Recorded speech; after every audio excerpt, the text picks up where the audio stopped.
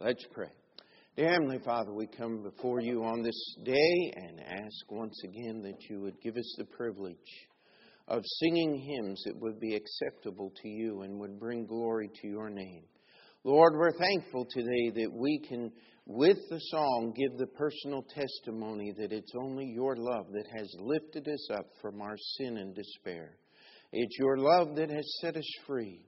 And Lord, we ask that you would help us to live in that love each and every day, reflecting your love back to you, giving honor and glory to you as the source of all true love. In Jesus' name we pray. Amen. Please remain standing.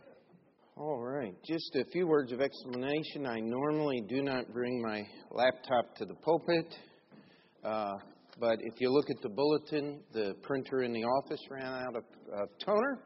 And I went to print on my little printer in my office, and it decided to quit this morning. And so the only place my notes are there, and so I hope you'll forgive me this morning, and that it won't be a distraction.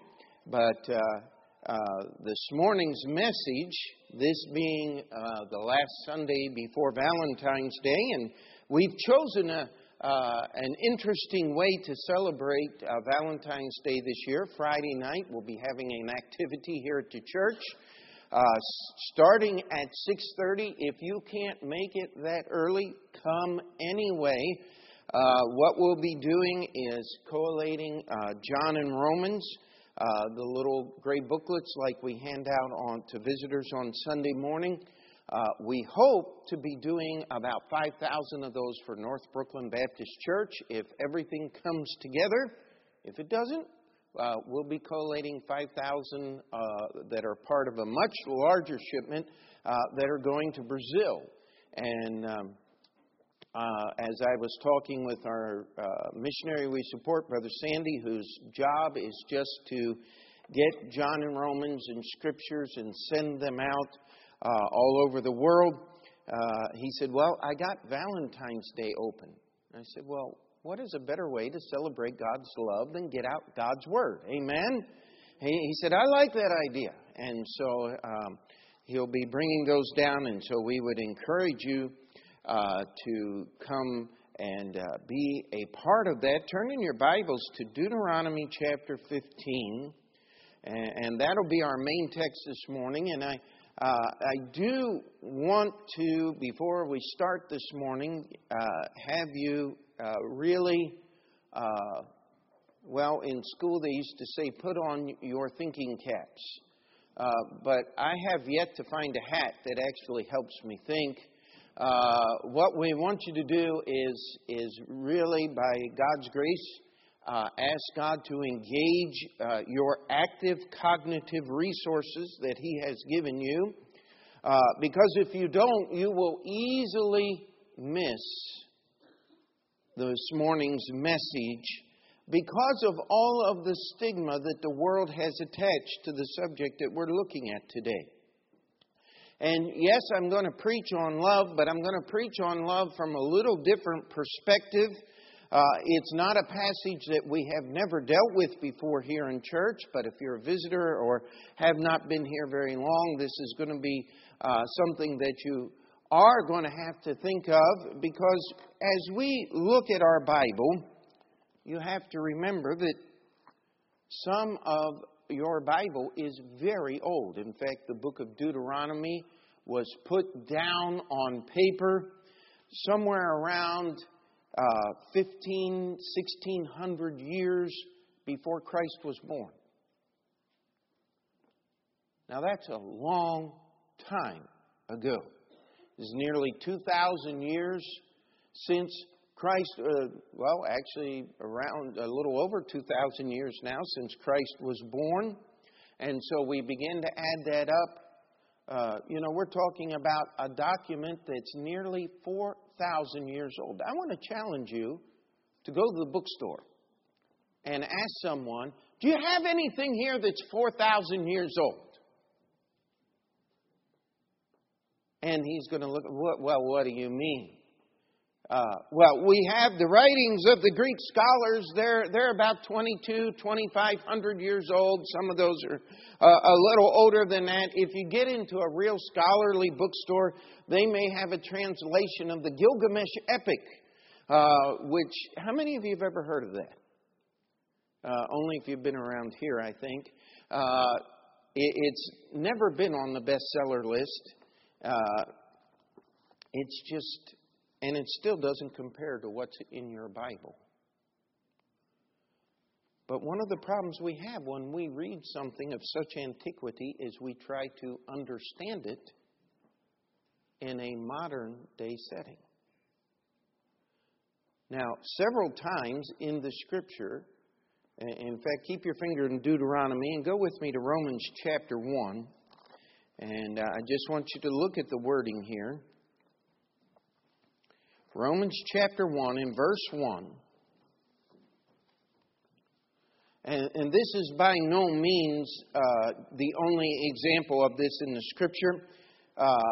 There are at least 15 others that I was quickly able to find as I was looking here, but we're just going to pick this one this morning. It says, Paul, a servant of Jesus Christ, called to be an apostle, separated unto the gospel of God. That first phrase there says, Paul, a servant of Jesus Christ. Now, in our modern day understanding, that sounds nice. Paul says, I'm a servant of Jesus Christ. And we might think of that in many contexts. We have foreign diplomats who will say, I'm a minister or I'm a servant of the United States government or some other foreign entity and all of those things. That's really not what this word means. In the year 1611, when our Bible was translated into the English language, the word servant was connected to another word. There was an institution called indentured servitude. Now, what that was you signed an agreement. Normally, the father would sign an agreement with a tradesman or someone that had some kind of skill or special knowledge, and you would agree that your son would go and serve him for X number of years doing labor and being trained. In fact, in the early days of our United States, while it was still a British colony, if you lived in Great Britain and you wanted to come here to the New World and work here and live here, oftentimes you'd say, I don't have money for passage. And you would sign an agreement with a tradesman or a store owner or a landowner here, and you would sign away sometimes 7, sometimes 10 or 15 years of your life in exchange for your passage. If you got over here and decided that the work was too hard, do you know what they did with you? They put you in prison until you decided the work wasn't too hard. You know why? Because you had made an agreement that you were going to exchange your labor for that many years. By the way, you didn't get up and say, hey, I don't like the uniforms here. They're very poor quality. I want name brand duds, or I'm not working. That didn't happen that way. You didn't even get to pick your menu. You ate what you were given. You did what you were told. You say, Pastor, that sounds like slavery. That's where we're going here. Because that's what the word in your Bible means. Now, the problem is, in our modern day and time, we've got to get over the horribleness of what slavery has been in American history and still is today. The idea that in order to have slavery, the first thing we need to get over this morning is in order to have slavery, you have to have an evil master. That's not true. Not every indentured servant served an evil master. Not every issue of slavery, especially when we're talking about what is in the Bible and what went on in Jewish language and culture and what went on as regulated by the Old Testament law. We're not talking about an evil master. Because if you were an evil master, there were other things that kicked in the law to stop you from being an evil master. And by the way, many people learned great trades and became very prosperous businessmen in the early history of our country through indentured servitude, even though it was a form of slavery. The second issue that we got to get over today is that slavery demands the servant to lose all marks of humanity. That's just not true. In fact, several years ago, and I don't mean to make light of all of the wrong things that were done under slavery. What I'm just saying is not all slavery is Uncle Tom's Cabin.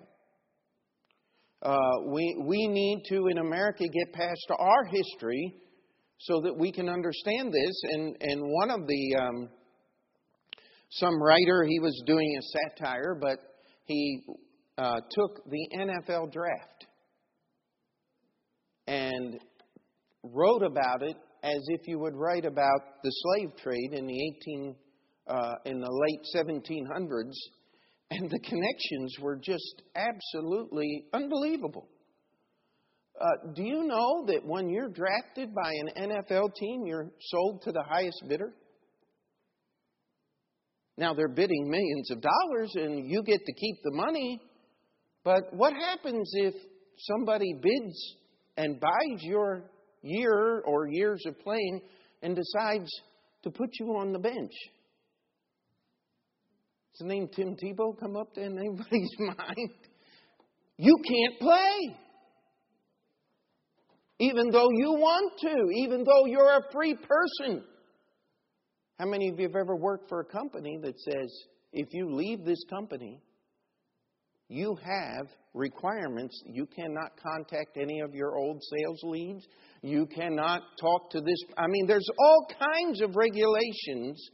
I want to challenge you today that you do not have to lose your humanity or your humanness to fit into, especially what the Bible talks about and calls slavery. The third thing is that cruelty, hatred, and bigotry are the marks of slavery. In American history, that's certainly been true. But that doesn't mean in all history it is true. And it's not true in the Bible. You see, Paul had the biblical picture of slavery in mind, which is what we're going to read about here in Deuteronomy chapter 15. And I want us to start reading in verse 12. He called himself and identified himself on many occasions, James, John, other of the disciples. They called themselves the servants of Christ.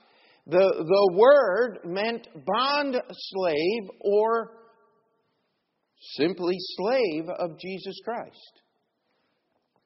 In verse 12 of Deuteronomy chapter 15, it says, "And if thy brother, an Hebrew man or an Hebrew woman, be sold unto thee, and serve thee 6 years, then in the 7th year thou shalt let him go free from thee." Now, do you get that? There was a program set up. If you got into debt, you could not pay your bills, you could sell yourself. You sold yourself into servitude. And you would sell your labor for a period of 6 years. It was a 7-year contract, but in the 7th year, you got to go free. Now let's read the rest of this. And when thou sendest him out free from thee, thou shalt not let him go away empty. Thou shalt furnish him liberally out of thy flock, and out of thy floor, and out of thy winepress, of that wherewith the Lord thy God hath blessed thee. Thou shalt give unto him, and thou shalt remember that thou wast a bondman in the land of Egypt, and the Lord thy God redeemed thee. Therefore I command thee this thing. I command thee this thing this day. And it shall be, if he say unto thee, I will not go away from thee, because he loveth thee and thine house, because he is well with thee, then thou shalt take an awl, and thrust it through his ear unto the door, and he shall be thy servant forever. And also unto thy maidservant thou shalt do likewise. It shall not seem hard unto thee when thou sendest him away free from thee, for he hath been worth a double hired servant to thee in serving thee 6 years, and the Lord thy God shall bless thee in all that thou doest. Take a moment and turn over to the book of Exodus in chapter 21.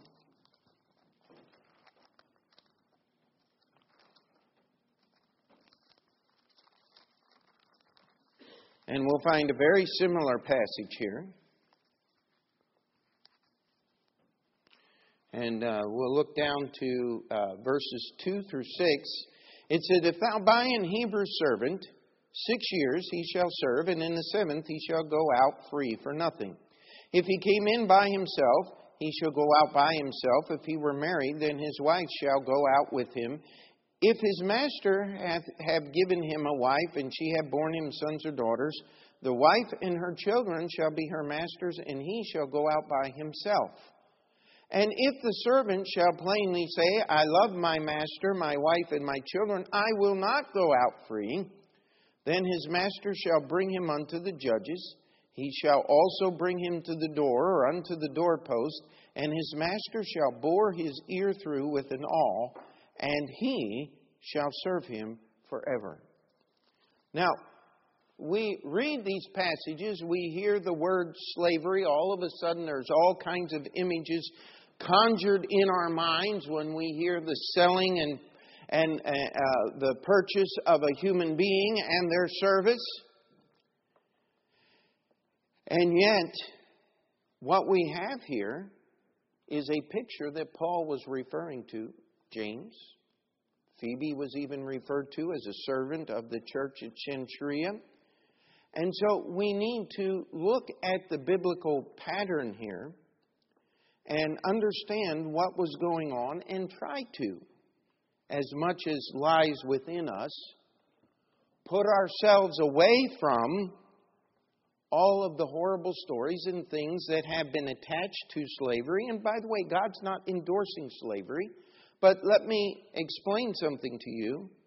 As long as there is a man who can take advantage of another man or woman, there will be slavery in the human race. Always has been and always will be. Now, what was provided for here in the law of the Jewish people was if you got a debt. Now, we're not talking about owing $100 on your credit card. What we're talking about is a debt that was equal to 6 years' salary. What is the median wage here in New York City? I think it's like $43,000 or $48,000, something like that. Well, let's just, for the sake of math, make it 50.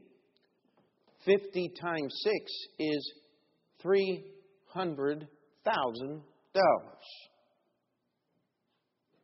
Now, don't raise your hand. How many of you are in debt that deeply? I would hope not, all right? But the simple truth of the matter was that it's talking about selling your services for a 6-year period, a 7-year period. Actually, if we multiplied it by 7, that's $350,000, and you only had to work 6 years to pay off 7 years' salary. That in itself is a pretty good deal. And it took a master or a man who was able and willing to pay 7 years' salary up front so you could be released from your debts, and then you would be free to serve Him for the next 6 years. Now, see, we have an inability to pay a huge debt, not just something regular or normal, not something that you could work out over a period of time. This would be something that was beyond your ability. But this also included food, raiment, and lodging on top of the salary. The contract was both ways. The owner could not rescind the contract in the middle of the time period, and you could not get out from your servitude until you had fulfilled your term. But here we have in both of these instances a situation where a man who had got himself into this kind of debt and had sold himself and his service for a period of 7 years. His debts were paid. He was now in the service. He was actually bought, the Bible says. He was owned. His determination was made by another person that he could say, hey, this really isn't a bad way to live. In fact, it's a whole lot better for me here than it is on my own. I think I'll stay here. And he could make a willing decision, both passages we read, based on a little word called love. That he would give up his freedom.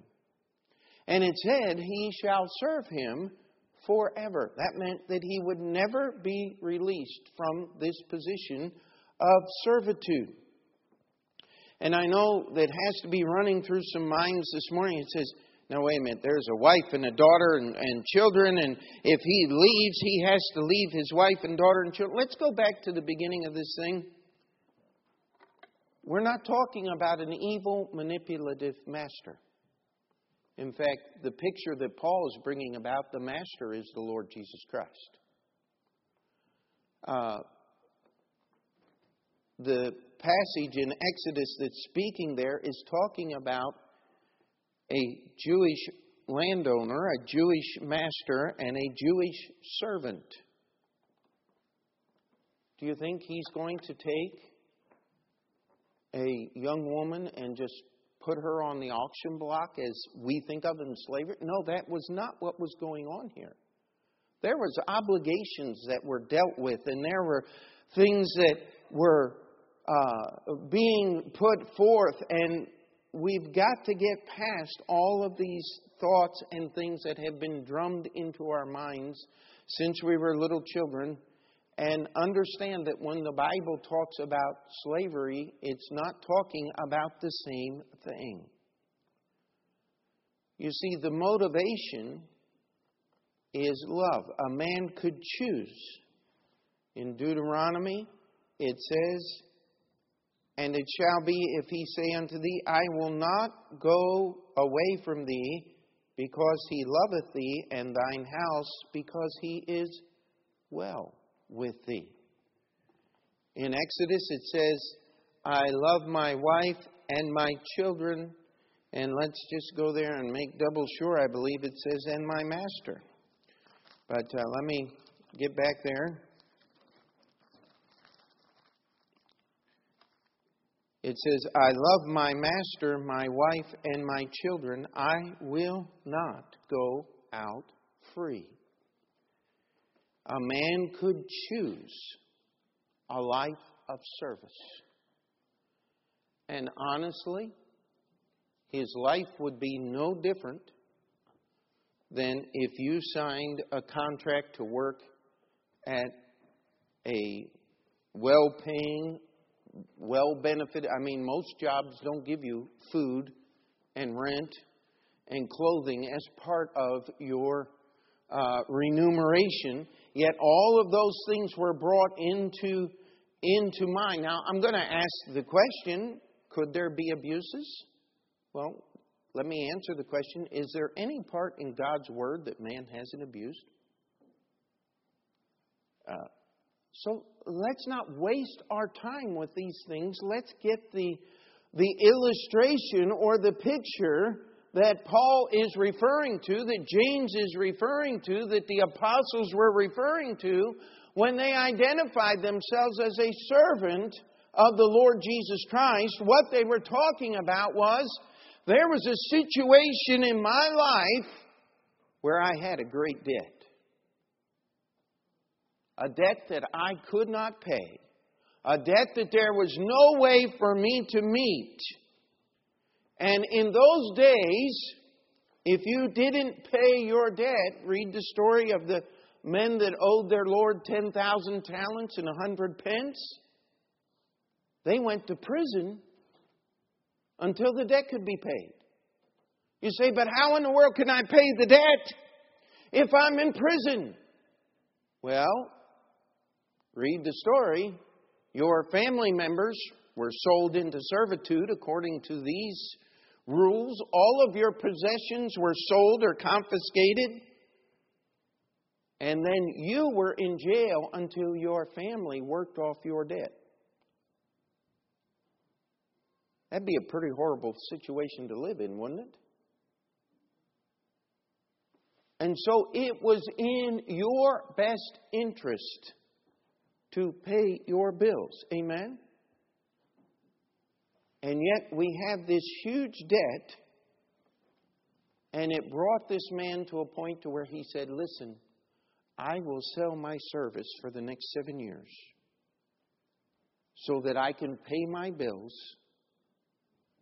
and get my life put back together again. But while in that period of service, he begins to realize that, you know, when I was in charge of things, I didn't do a very good job. In fact, I did not manage my funds well, and I did such a poor job that now I'm in servitude in order to pay these things off. But where I'm living, the food's good. The housing's good. The work's good. It's not dependent upon me. It's dependent upon my master. And by the way, if there's a drought, if there's hardship, he has enough in storage that he can get us through that hard time instead of ending up back where I was in debt and having to do this all over again.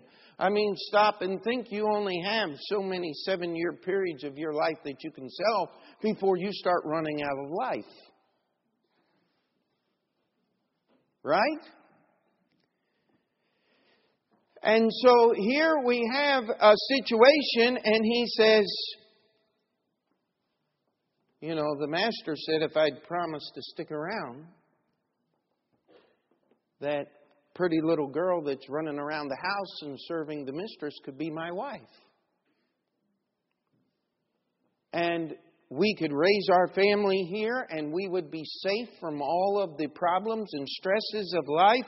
All we have to do is what the Master has asked us, and enrich Him and make Him profitable, and He will take care of us for life. I think I'll stay. You know what? That's not a light decision. But it's one that some men made according to the Scriptures. God in His forethought had allowed this, and it was a situation that would keep some people out of great trouble and distress in their life.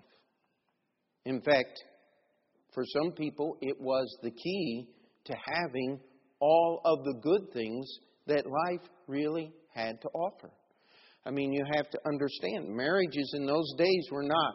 Man walks down the street, sees a girl, goes, and all of a sudden they're married in 6 weeks. That didn't happen that way. Marriages were contract deals. And guess what? You wanted to marry a rich girl? You had to show up with lots of money. or it didn't happen. There were all kinds of things that were built into their society and were made so that people would have protection. And here we have this guy that has no hope of really anything good in life. And he says, I'll choose this position. Now, in choosing that position, how many of you know what an awl is? I mean, modern English, we spell it A-W-L. And your Bible, it's spelled A-U-L. And we don't have time for the grammar lesson that goes behind that. But it's why a double U is called a double U instead of a double V. Anyway, we'll move on here. But they would take an awl and they would bore it through your ear. Oh, pierced ears. I've always wanted... No. That's not really what it meant. When it said bore, they would start up here and literally rip the earlobe the whole way to the bottom. How many of you think that would hurt? Guess what? You're right. And it would heal. But anyone who looked at you as long as you lived, I mean, it wouldn't matter how far you pulled your hat down or how high you pulled your hood up over the back or what, if you had such a thing in those days. Anybody that got a look at you, even in the briefest passage, would say, hey, that guy loves his master. You know why? Because he's willing to get his ear ripped in half and go through life scarred and deformed because he chose to serve his master. Now, if you saw such a person, would your first thought be, boy, he's got such a good heart to be willing to go through all that pain and suffering? Or would your first thought really be, man, I'd like to meet that guy's master. He must really be a wonderful man. Hello? I think the second would be much more in order than the first. Because there would have to be a reason for a man to endure that pain and deformity and give up the determination for the rest of his life. And it was this picture, it was this paradigm, if you so want, it was this ceremony that the apostles had in mind when they spoke of their relationship with the Lord Jesus Christ. You see, love, true love, demands action. True love allows for pain. True love changes the determination of your life. Now, could we take a few minutes this morning and just apply this to the life of the Christian this morning? How many of you remember when you had a debt you could not pay? It was called the debt of sin. For the wages of sin is what? But the gift of God is eternal life through Jesus Christ our Lord. You know, there's a lot of people that are trying to get to heaven by keeping the 10 Commandments. I love to say this, I hope you don't mind. The 10 Commandments was never designed as a ladder by which you could earn or climb your way to heaven. The 10 Commandments were a sealed condemnation that proved beyond any shadow of a doubt that all have sinned and come short of the glory of God. They were a death warrant. They were the paper that bound you and put you into eternal darkness unless the demands of the law were met. Guess who met those demands? The Master. You see, He's a good Master. He's a good shepherd. And I cannot help but feel that some of the motivation for all of the horrible things that are attached to slavery and the continual printing of this in literature and bringing it up is because people do not want to willingly surrender their lives to serve the Lord Jesus Christ. Something's got to be wrong with that. Why would I give up my freedom to serve Him? Oh, excuse me, if He's not your Lord, He's not your Savior. The Bible's very clear about that. Now, don't go to the extreme that some have, and they say, well, if you sin, if you broke God's laws, then He's not your Lord. You know what? I'm glad He gives me the picture of the relationship of the Father and Son in order to help me understand that relationship. How many sons do we have out there today? Raise your hand. Okay, if you're a son, if you're a daughter, raise your hand. That's everybody, okay? How many of you disobeyed your parents? Can all the hands go back up again, please? Let's not lie at church. Did your parents throw you out of the house because you disobeyed and disowned you and changed your name and said, I'm never going to talk to you or recognize you as my son or daughter again? I mean, sometimes there are people like that. But would you do that to your children? Say, absolutely not. Well, why would God do that to us? Amen? You see, the relationship is not based upon my service. It's based upon His goodness. Amen? And if I were to ask you the question today, how many of you love Jesus here? Oh, every hand would go up, I would think. I mean, why would you be in church if you didn't care anything about the Lord Jesus, right? Okay, well, let's get to that other part where you put your ear up against the doorpost and they start putting that needle through and kind of grinding it down, and people are going, I am too. I mean, just thinking about it. But you see, didn't Jesus say that we were to be a peculiar people? We were to be a little different than the world? And could I challenge you that if you chose to live the things that are in the Bible, that you would be much stranger in appearance and behavior than if you had your earlobe disformed, as the Bible said? That it would actually be easier to recognize you as someone weird and strange and under the authority of another? Hello? And what was the motivation for this choice in the loss of freedom and in the loss of self-determination and in the loss of personal ownership? You see, the love of God is our subject this morning. That's why Jesus said in John 14:15, if ye love me, what? Keep my commandments.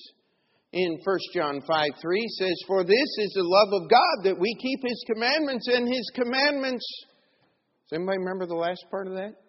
Are not grievous. It's Sunday, I got to go to church. Wish I could just stay in bed. I love the joke that Brother Clayton always tells. He says, why do I got to go to church today? The people there, they don't like me. I'm going to stay home.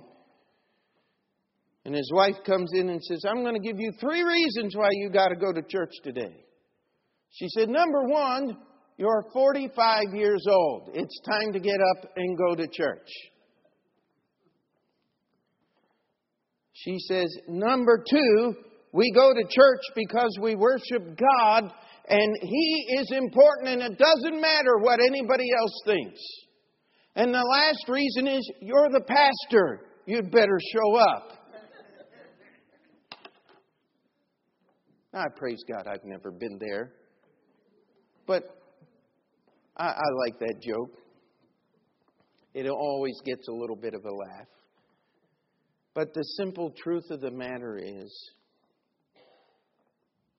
God's love.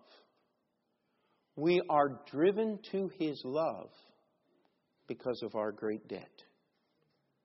And you know what? There is no debt that we run up in sin and disobedience and rebellion against God that He is not able to pay, that He has not already paid for on Calvary's cross.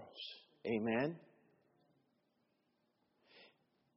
If we understand our debt and what we've done with sin and what the consequences of not paying that debt are, and by the way,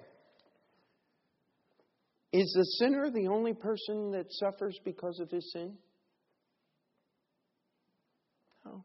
Just like in the Old Testament times, your family suffers because of your sin. Everybody you come in contact with suffers because of your sin. And you're the one that's going to jail, but they're the one that's paying for it. Unless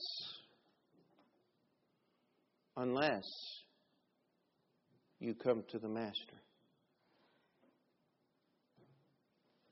You see, God has the right to ask for everything that we are because He paid for everything on the cross. We have a Christianity today where everybody smiles and blows a kiss to Jesus.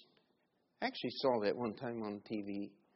I mean, it was all I could do not to regurgitate is the nice word. That kind of attitude and approach to God is so demeaning to God.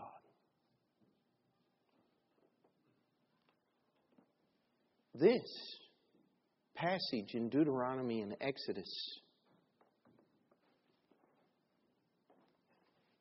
is what God is asking.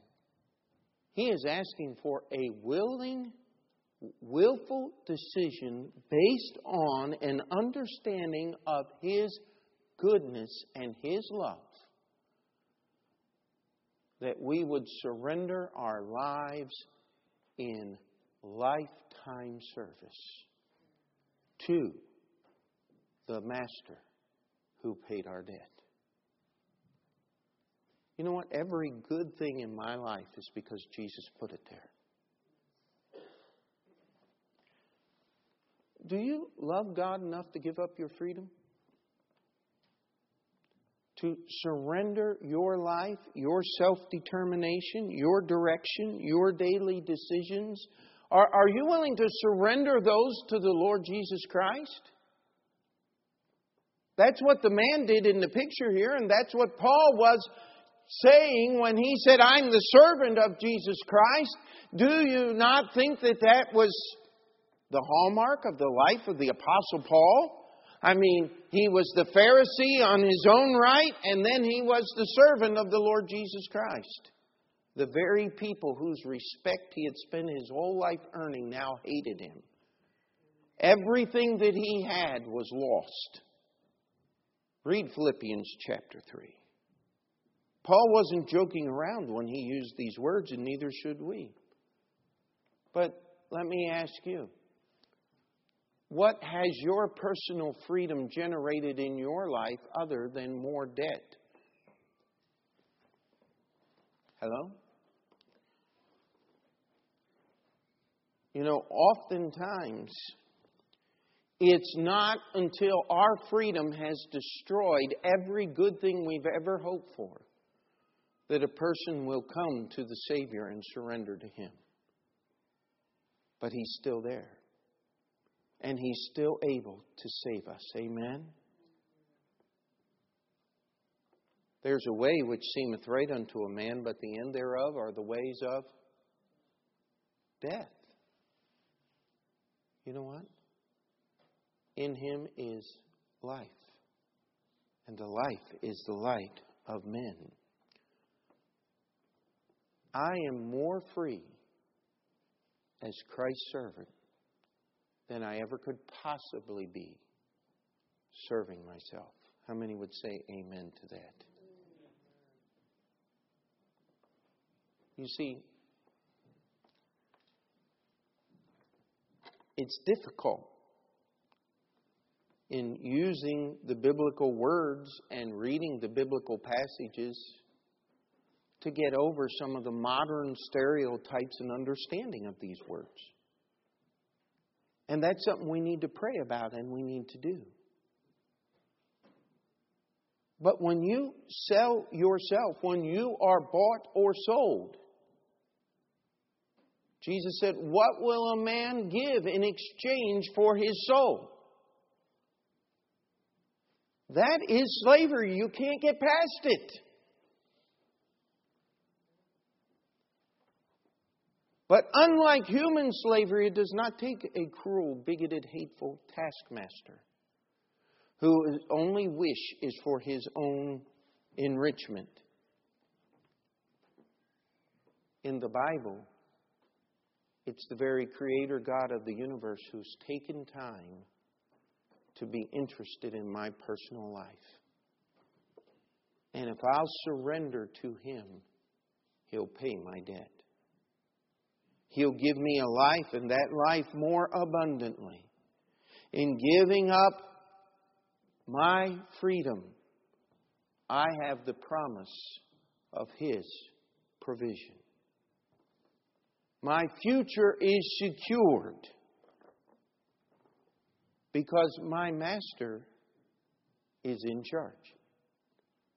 You know, your life would be so much simpler, my life would be so much simpler if I let Jesus take care of all the things that He's supposed to take care of.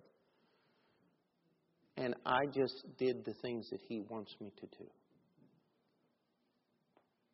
Because His yoke is easy. His burden is light. Because He carries the load. And when people see my life, what I want them to see is I'm not like everybody else. I mean, there's some things very different about my family. Amen? I mean, it just doesn't take very long. Remember going out of a restaurant one time, there was a man standing at the door. He thought he was going to hold the door for Julia and the first couple, and then he started counting. 1, 2, 3, 4, 5, 6. Finally, I think I came out carrying the baby at that time, which was, let me think who it was. I think it may have been Philip. It was a while ago, and the guy looked at me and said, "Good luck." And I'm sitting here going, no, God's blessings. How many of you like to know who the man was? Elliot Spitzer. This was back before he became governor and got into trouble. But you know what? He was already in trouble way back then. I'll take my life. Amen?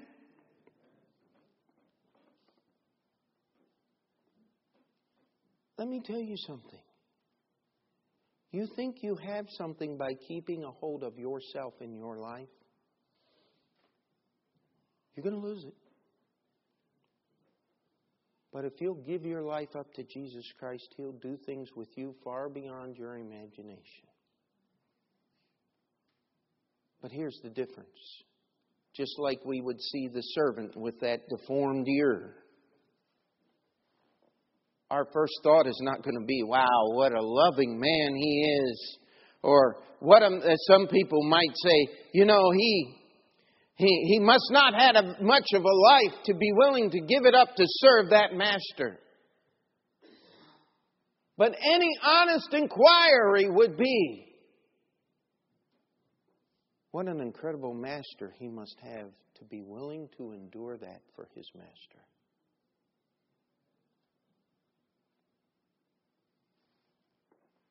And if we were able to take that kind of love to the world in which we live, do you not think they would think more of our Savior than they do? Let's pray. Dear Heavenly Father, we come before you. And Lord, I would pray that the pictures and the words and the ideas that are here in your word would first and foremost be understood as part of your word and not attached to all of the horrible things that man has done over the centuries. And Lord, we would understand that you are good, that you are love, and that in order to love you and to be your servant, we must be different from the world. Lord, I would ask that we would look at our service for you in this light of a willing gift that was given to you that cannot be reversed.